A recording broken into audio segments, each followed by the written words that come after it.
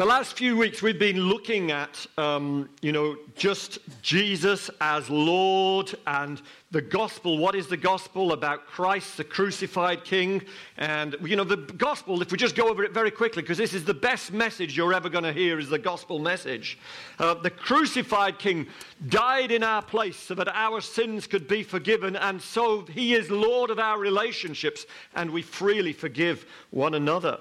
Jesus is also the resurrected King. He rose from the dead. And because he's the resurrected King, we receive a quality of life, eternal life now. Death is not the end.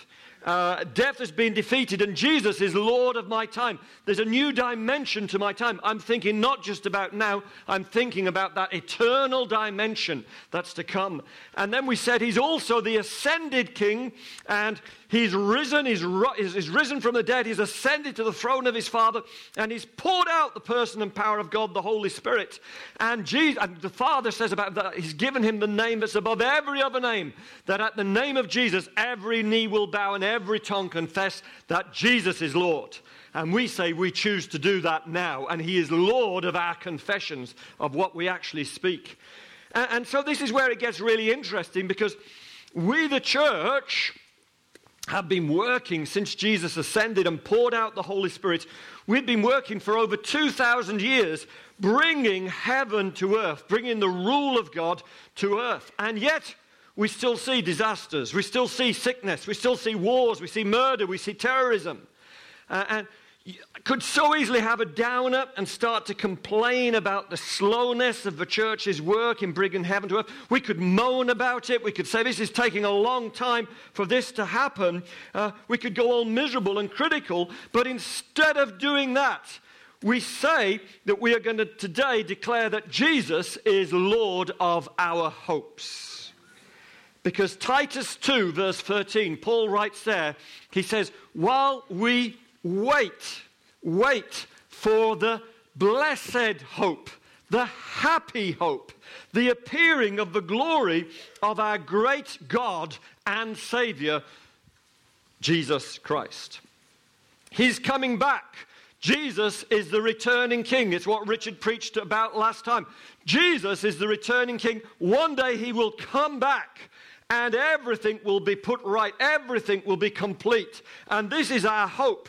And hope, because he's Lord of my hopes. I can wait for this blessed hope. I can wait for this happy hope. And it can just be a theory. Or I can say, you know what? I'm confessing him as Lord of my hopes today. And when we do that, things start to change. Hope comes into our hearts. Hope means I expect things to happen. My future, your future, is as bright as the promises of God.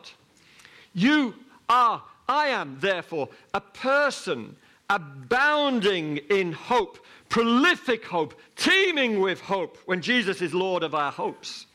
I expect powerful surges of God's goodness in my life. I expect his goodness to increase day after day in my life and my surroundings because he's Lord of my hopes. While I'm waiting for that ultimate day, the day that Jesus returns, while I'm waiting for that, I say, Maranatha, even so, come Lord Jesus, and be today the Lord of my hopes. Come and be Lord of everything I hope for. Hope, you see, is first of all an attitude in your heart, and then it's an action of faith. What I believe is primary. What you believe is more important than what you do. Actions follow beliefs. There is nothing wrong, absolutely nothing wrong with my actions, nothing wrong with your actions when you and I believe the right things about ourselves. When Jesus is Lord of my hopes, I live well. The word hope, what does it really mean? It can mean one of two things. It can mean an uncertain desire or a confident expectation. The year was 2004. Sumbo had gone on holiday to Barbados. And she sent a postcard from Barbados. And as I remember the morning really well, through the letterbox came a postcard from some boat in Barbados. And at the same time came ferry tickets for our family holiday going to France. Philippa picked up the post. She looked at this. She looked at the picture of Barbados and said, "Oh, I hope one day we'll go to Barbados.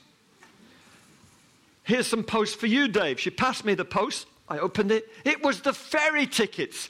Signed, sealed and delivered, all paid for. I said, "I hope we're going to France, to that campsite." Guess what happened? We went to France. You see, do you understand? We're talking two very different types of hope. It's the difference when you're watching the England team play and you see Wayne Rooney in the penalty box and you think, "I hope he's going to score." Versus you see James Vardy in the penalty box and you think, "I hope he's going to score." The one is, "I hope he's going to score." The other is, "I hope." You see, the one is vague, wishful thinking, fingers crossed, "I hope it doesn't rain tomorrow." The other is a happy, joyful anticipation of something you know is certain. "I hope I'll be blessed when I see Jesus face to face." Something you know that's going to happen. You see, when we have Christ in us, the Holy Spirit, the hope of glory, expectation based on the promises of God, we go beyond just positive thinking. We go beyond just "I hope," fingers crossed, and we go into "I hope." I have a certain hope, a sure hope. This is what I know is going to happen. Spiritual hope has a God piece in it. It's a different language. It's the same word that the world uses, but for believers, it's a very different word to us. Hope. Hope. Totally different. Fingers crossed, hands in the air. I know it's going to happen. Two different types of hope. Our hope has a God piece in it, a supernatural piece, and the certainty that comes from the faith element that only those who know God personally and have a personal relationship with Him can ever experience. The most powerful truth in between believing God for something and the answer coming is the truth of hope. That's in between. Between the prayer prayed and the answer received, hope is powerful in the middle. Hope is what keeps you in joyful confidence, in joyful anticipation. I know that I know that I know this is going to happen. I have hope. God is our hope. And hope is a powerful, powerful thing. Everything possible and impossible finds its hope in God. I wait on Him. I believe. The hope-filled heart that believes is so powerful, irrepressible, uncontainable. I am a person of hope. The Bible gives us three images that we're just going to look quickly at this morning. Three images about this sort of hope. A door, an anchor, and a helmet. When you feel like a failure, when you are a failure, and you feel all hemmed in, there's an open door of hope that the Bible speaks about, that I guarantee you that for every person who feels hemmed in, who feels miserable, even as Rosie was leading this morning and encouraging us, you might feel down, you might feel sad. I want to tell you, I guarantee you there is a door of hope for you to walk through this morning that God has put there. When the trials and troubles of daily living come, no fault of your own, and you're discouraged, you can take hold of hope as an anchor to keep you very secure at that time. When your mind is bombarded with all sorts of negative thoughts about yourself, about the situation that you're facing, the Bible talks about a helmet of hope that we can put on to protect our minds from down, depressing thoughts. Let's look at this first one, first of all, the door of hope. The Israelites in the Old Testament, I need to tell you a story so you can understand when we talk about a door of hope. The Israelites in the Old Testament around 3,500 years ago were marching around the walls of Jericho, and they all shouted, and it was God's supernatural intervention, and the walls fell down. They knew that God was with them. Walls don't normally fall down when you shout. Our house walls would have fallen down many times if that happened. But the walls fell down. They went in and they won a great victory. The next place they had to take was a place called Ai, just a small town. They went and sent some spies to look at it. They came back and said, you know what? We're an army, we're a people of over 2 million, but we only need to send 3,000 people into Ai. This will be enough. But what happened is it turned into a place of trouble. It turned into a place of defeat. And it was all because a man called Achan had caused them trouble by disobeying. They should never have taken anything from Jericho. But Achan took 200 silver coins, a fine Babylonian robe, and he took a gold bar and he went and hid it in his tent. And that was something God had told the people not to do. And there was judgment on the people. It meant when they went to attack Ai, even after the great victory of Jericho, 36 men were killed. When they went into battle. It says in Joshua chapter 7 and verse 5 that the people were paralyzed with fear and courage melted away. And there's a word in Hebrew, because all of this happened in a valley called the Valley of Achor. And there's a word in Hebrew which sounds like Achor, which means trouble. That which brings disaster. And so the Valley of Achor, because they knew defeat there, the Valley of Achor became an expression that meant I'm having trouble. So when you said, you know, I was chewing my pen this morning and I broke my tooth, and you said, that's real Valley of Achor, that. It's trouble. When you say, I was gardening and I did my back, oh, it's a real Valley of Achor, that bad back I've got. Or whatever situation you're facing, I've been fined, the speed camera got me again. Oh, that's a real Valley of Achor. And whatever situation, you talked about it, a Valley of Achor. And it became an expression for something that caused trouble. And usually, though, it was trouble where it was your own fault. You'd caused it. It's your fault it happened to you. I want to say to you, perhaps today you're here, and like the Israelites, you know you've had fantastic victories in the past. You know there's been times when you've sensed God's presence very close and very near to you, and then you've done something stupid, something daft, and your own fault has caused you to not sense the presence of God like you did, to cause you to get into financial need or whatever it is, and you've let the Lord down and you feel you're in a hopeless situation. Your Valley of Achor might be that temper that you just refuse to control, and every time someone disagrees with you, you slip into a temper and people are scared to say things to you. That relationship that you know is not right, but you persist in carrying on it. It's become a Valley of Achor. It's causing you trouble. That tendency to lie, to cover up wrongdoing, it's a Valley of Achor. You know it's wrong, but it's just there in your life and you seem hemmed in by it. That selfishness with money, you can't think of giving 10%. You can't think of giving beyond that. And you're selfish with your money and you think, oh, wow, I wish I could be generous, but it's a Valley of Achor, my finances. That sin which so isn't easily entangled. It's hopeless. You let God down again and again, and it's a Valley of Achor in your spiritual life. I've got wonderful news for you today. Whatever the Valley of Achor is that you're in today, God places before you an open door. You see, around 2,700 years ago, the people of God weren't following God wholeheartedly. It was a bit of Baal worship one day, a bit of God worship the next. Baal, God. Baal, holy God. And they were a topsy-turvy relationship with God. And in the middle of all this wavering faith and trust in God, in the middle of this, God tells Hosea, the prophet, to take as his wife a prostitute.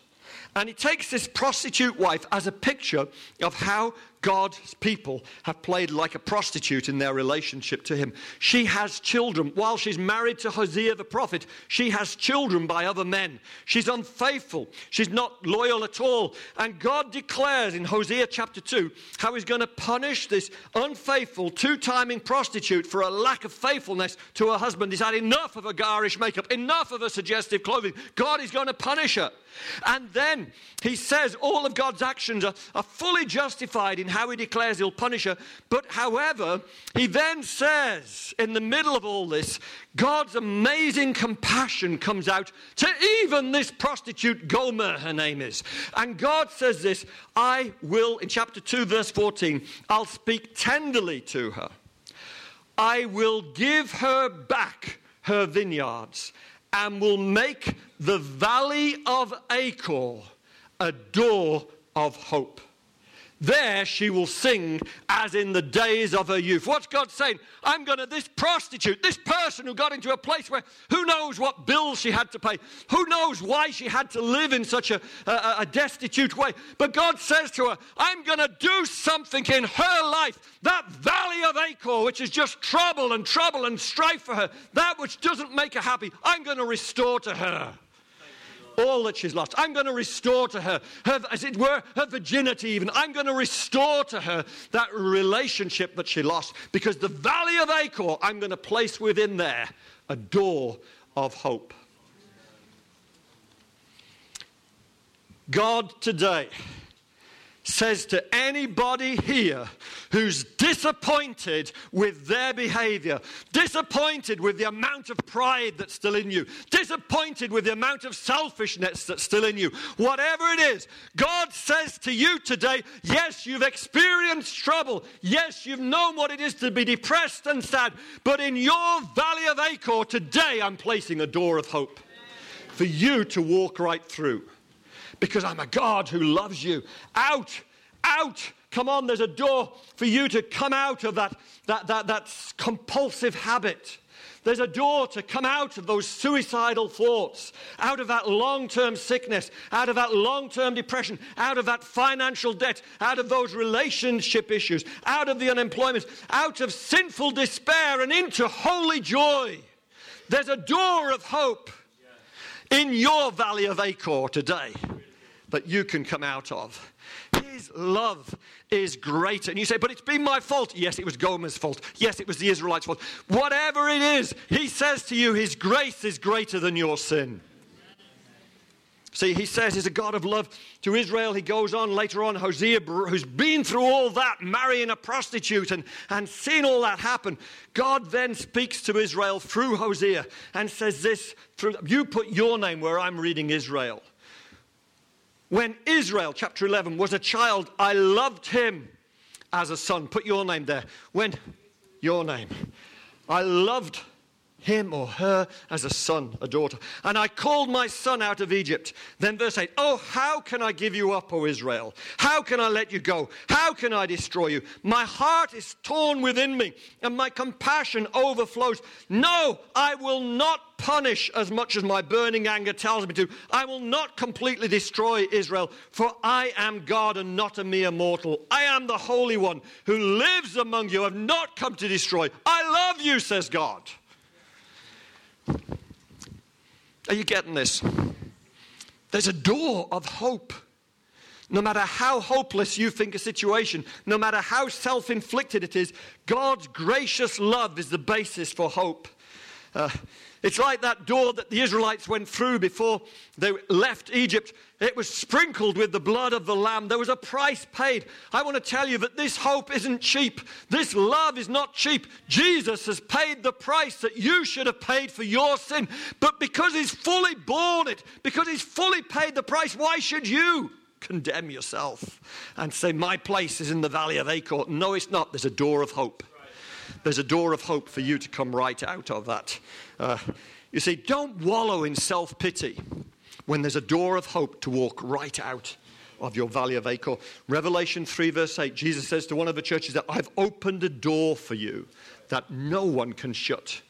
Don't you try and shut a door that he's put in front of you. There's always a way out. You say, practically, Dave, how do I see what you're saying is there? Remember when we talked about Jesus as Lord of my confessions, we talked about calling into existence things that don't exist. All the more when you're told from the Word of God that there's a door of hope there for you, how much more can you call that into being? And you can begin to say, why don't you just say it now? There's always a door of hope. Say it again as though you mean it. There's always a door of hope. You see, the moment you say that and begin to believe it, there's a spiritual shift that takes place. Something happens. Say it again. There's always a door of hope. Hope is rising as you begin to declare the truth of God's word. You see, 1 Corinthians 10:13, Paul writes this to the Corinthians. He says, there's no temptation, no trial that has overtaken you except what is common to mankind. God is faithful. He will not let you be tempted beyond what you can bear. But when you are tempted, when you have a trial, when you have a tribulation, when you're tempted to sin, He will also provide a way out. There's always, always, always a solution. There's always a way out. Speak it into being. Say it again. There's a door of hope. Sometimes, we're looking there, it's a door. Sometimes you feel hopeless because of what you've done. You've done an Achan, Valley of Achor that you're in. God of love places a door of hope before you. Other times, you haven't done anything wrong. You know you've not done anything wrong. And trouble comes your way. Job 5, verse 7 says, people are born for trouble as predictably as sparks fly upward from a fire. How frail is humanity, Job 14, verse 1. How short is life and how full of trouble. Troubles come, people. Trouble comes, and sometimes it is not your fault. It's not self-inflicted. It just happens, as surely as sparks fly upward. Can you have hope in the troubles and trials of life that come through no fault of your own? What do you hope in?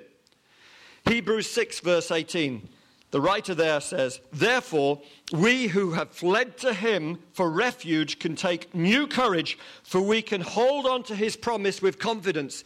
This confidence is like a strong and trustworthy anchor for our souls. Other versions put it, this hope is like a strong and trustworthy anchor for our souls. When troubles come, when the storms of life come, as they definitely will, hold on to the promises of God's word and say, I'm holding on. It's an anchor for my soul. I remember driving in the 1980s, long 2-day journey across part of Zaire, as it was called then, in the back of a forward control Land Rover. It was dirt roads. It was the dry season. It was red dust coming up, getting all your hair dirty. And to make matters worse, I was sat on this bench with just bricks. We hadn't even got proper seats in this Land Rover. It was bricks and a board across. I was sat there. Opposite me was sat this woman who would have been around about 70-something, who didn't know how to stop talking. And she talked and talked. 2 days! 2 days of this woman talking. Heat, dust, dirt flying. Just hearing her talk the whole time. We got to a river crossing. And she was talking. I thought, I've got to get away. I just got to get away. She just didn't stop talking. I moved up. I've been, day and a half in the car with her. She just went to this river. It was the River Lomami, a great big river in Congo. I went to the river. I took my flip-flops off, put my feet in the river. Thought, this is nice. I'd got jeans on, but I just began to wade into the river. I thought, this is good. We were waiting for a ferryman to come. It's like an old barge that they sort of tied to a rope that they got you across the river on. I was waiting for him to come, and I thought, you know what? I could hear her talking in the distance. I'm not going to even go on the ferry. I'm going to swim across. And I went into the river. I started to swim, and I was a strong swimmer. I started to swim, and as I got to the middle, so I noticed the point where I was trying to swim, I was going further down. I went into a bit of a panic, I'll be honest, because I thought, this isn't good. This current is far stronger than I thought it would be in the middle of this mighty river. I don't know what I was thinking. But I began to go down. Now, further down, there were hippo in the river. I'm not exaggerating. There were hippo in the river, and there was just a few hundred yards down with these rapids. I thought, Dave, this is the end. Unless you can do something, unless you can start, use your mind. Don't swim against the river now. Swim towards the side, even if it's further down. And as I swam towards the side, the rapids were fast approaching. There was a root of a tree sticking out. I grabbed hold of that root.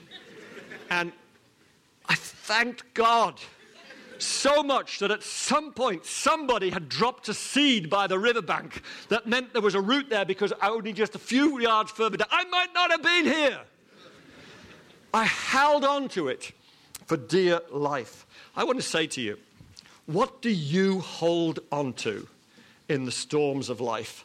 How, you see, Hebrews 6:19, we have this hope as an anchor for the soul. The very next verse after the one I've read to you, Hebrews 6:19, we have this hope as an anchor for the soul, firm and secure. The wonderful thing about an anchor is it gets rooted in it. You can hold on to it. It's not going to move. How do you hold on to the anchor? If I were to ask you right now to share with the next person sitting to you is, what has God promised you?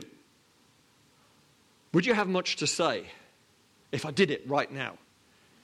I'm not going to. But I wonder how many of us would be able, this is what God's promised me. This is what I know are the promises of God. That's your anchor. That's your anchor. If you think, well, I'm not sure what I'd say, Dave, what are you holding on to then? Get the word of God. Get the promises of God. All that God has promised you. Get it into your inner being. Hold on to it. This I know that God has said to me.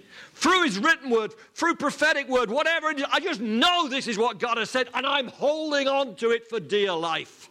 Because when troubles come, that's what will hold you secure. You see, encourage one another. Like Abraham, speak God's promises in Romans 4. Speak God's promises over your life. Begin to regurgitate the promises of God. And this is what God has promised me.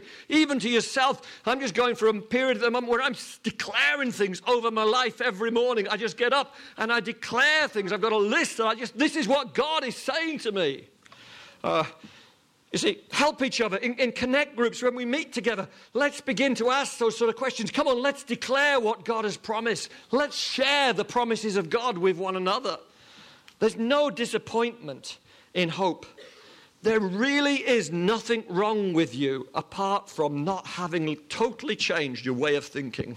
And hope inside you causes you to think differently, causes you to speak differently. Our actions will always follow what we believe. Believe you are holy and you'll live holy. Have the hope of holiness. Jesus' righteousness is yours right now. You've got no other way to come into his presence, people, apart from his righteousness. It belongs to you. Begin to speak it, begin to confess it, and watch your actions change as you change your thinking. Hebrews 6:19-20. We have this hope as an anchor for our soul, firm and secure. It enters the inner sanctuary behind the curtain, where our forerunner, Jesus, has entered on our behalf. He has become a high priest forever in the order of Melchizedek. We're talking about an anchor. This hope, this sure and certain hope, is not found anywhere, the writer to the Hebrews says. He says it's behind the curtain, behind the veil. What's he talking about? You know, the people in the Old Testament had a portable home, if you like, a mobile home for God's presence. They called it the tabernacle. It had an outer court. It had a building in the inside which had divided into two parts. The holy place, and behind the veil, behind the curtain, was the most holy place where the Ark of the Covenant was kept, where God's presence between two golden cherubim with their wings touching one another. That was where, if you asked any Israelite, where does God live? They'd say he lives there. That's his postcode. In the Holy of Holies, in that most holy place behind the curtain. Once a year, just once a year, the high priest Aaron and those who succeeded him, the high priest could go in with the blood of bulls and goats and through a whole rigmarole of ceremonial washing, and also just once a year throwing on incense from a burning altar if he couldn't properly see what he was doing even. And he'd go in once a year just to offer a sacrifice on behalf of the people. Once a year someone could be in the presence of God. Until Jesus, and then when it went from the tabernacle and the temple was built, it was the same thing but on a grander scale in the temple. The day that Jesus died on the cross, we read in the Gospels, we read something wonderful happens, it says in Matthew 27. The day Jesus cried out, "It is finished!" with a loud voice, that the temple curtain was torn in two from top to bottom. And Jesus, the writer to the Hebrews, explains that Jesus, in the order of Melchizedek, not in the order of Aaron, an earthly priesthood, but in the order of this heavenly priesthood, Jesus had done something far more wonderful. What had been acted out as only a shadow or a type, Jesus in reality went into the most holy place in heaven, and by the sacrifice of himself, by his own blood, he presented to God his own blood as the sacrifice that takes away your sin and my sin. So we're no longer into blood of bulls and goats, but where does the writer to the Hebrews say our hope lies? Our hope lies not out there in Egypt, not out there in the wilderness, not out there on the outer part of the tabernacle, not in the outer court, not even in the holy place, but in a reality way. It's in the most holy place, in the very presence of God Almighty, in the heavenly realm. My hope is there. The anchor is in the most holy place, beyond the veil. It's not wishful thinking. It's not hoping that one day this or that might happen. Every promise is given. I hold on to it. I hold on to it. I hold on to it. You see, Christ alone, cornerstone. My anchor lies within the veil. Where's your hope? Where's your anchor? It's in the very presence of God. Behind the veil, in the very presence of God. When you've failed, you're in the valley of Achor, there's a door of hope. When the trials and troubles of daily living come to you, hope is an anchor that's there. When your mind is bombarded with all sorts of hopeless thoughts, you wake up in the middle of the night and you get all depressed and you get negative and you start worrying about things and you start becoming concerned, you need to put on hope as a helmet to protect your mind. We've, since 1 Thessalonians 5 verse 8, since we belong to the day, let us be self-controlled, putting on faith and love as a breastplate, and the hope of salvation as a helmet. Protect your mind from negative thinking by putting on the hope of salvation as a helmet. Paul writes this is what his attitude was to suffering. He says, we rejoice in our sufferings because we know that suffering produces perseverance, perseverance, character, and character, hope. What's the best thing you can have, says Paul? It's even more important than a good character is hope. See, character for many of us would say that's the final goal of a Christian life. But there's something beyond character that we must possess. It's hope. Hope is the confident expectation of good things coming your way. It's an overall optimistic attitude about the future based on the promises of God, based on the presence of God. Hope joins faith and love as the big three of Christianity. 1 Corinthians 13, now may the God of hope fill you with all joy and peace, believing that you may abound in hope by the power of the Holy Spirit. Hope in God is so different to just a forlorn hope so. It's far more than just an optimism. Fill your mind with put the helmet of salvation on. Fill your mind again with the promises of God. Start to declare things. I expect today to have divine appointments where I can meet people and share the gospel with them, where I can meet people and share God with them, that I can heal the sick, raise the dead, cleanse the leper. Today I'm expecting that. I'm expecting today to be the best day of my life, emotionally, relationally, financially. I'm expecting God to bless me. I begin to live with hope, and people who have hope are powerful people. And it's not because of your track record. It's just a turning to God, going through that door of hope. You say, Dave, you don't get this, do you, Dave? I'm bad in the winter months. I have SAD syndrome. I get depressed. I want to say you're in good company. Tozer, A.W. Tozer once said this. He said, I don't have this long face for nothing. I'm a born pessimist. I can see the darkest side of the fleeciest cloud that floats in the blue sky above. But I have trained myself by the word of God and prayer never to look that way at things.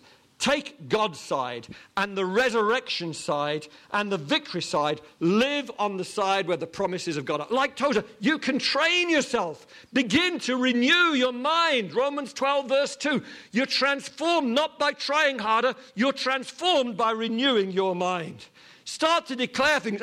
Psalm 91, I know there's angels protecting me right now. I haven't got to worry about going to the airport on Thursday when I fly out and join the American Airlines queue, flying out to Grand Rapids on Thursday. I haven't got to worry because I know there's angels protecting me. I speak to every mountain of discouragement, of stress, of depression and lack and cast it into the sea and say, go from here to there. I begin to declare things that come from a faith that's born of hope filled in my heart. A door, an anchor, a helmet. 3 images, 3 pictures in Scripture which show Christian hope is a strong confidence in God which has power to produce changes in how we live. Psalm 42 verse 5 says, hope in God. Doesn't mean cross your fingers. It doesn't mean God might work for you. It means be confident that he will. Be strong in God. Be courageous. We're going to stand together and sing if the worship team are ready. That would be fantastic. We're just going to sing a song in closing. But I want you to step into through a door of hope, to put on a helmet of salvation, to take hold of that anchor and say, oh Lord, I don't want to go in. I don't want to go out the way I came in. I want to really let hope arise in my heart because my anchor lies within the veil. Christ, you are my cornerstone, the one I hold on to. Let's sing that song together, shall we? Amen.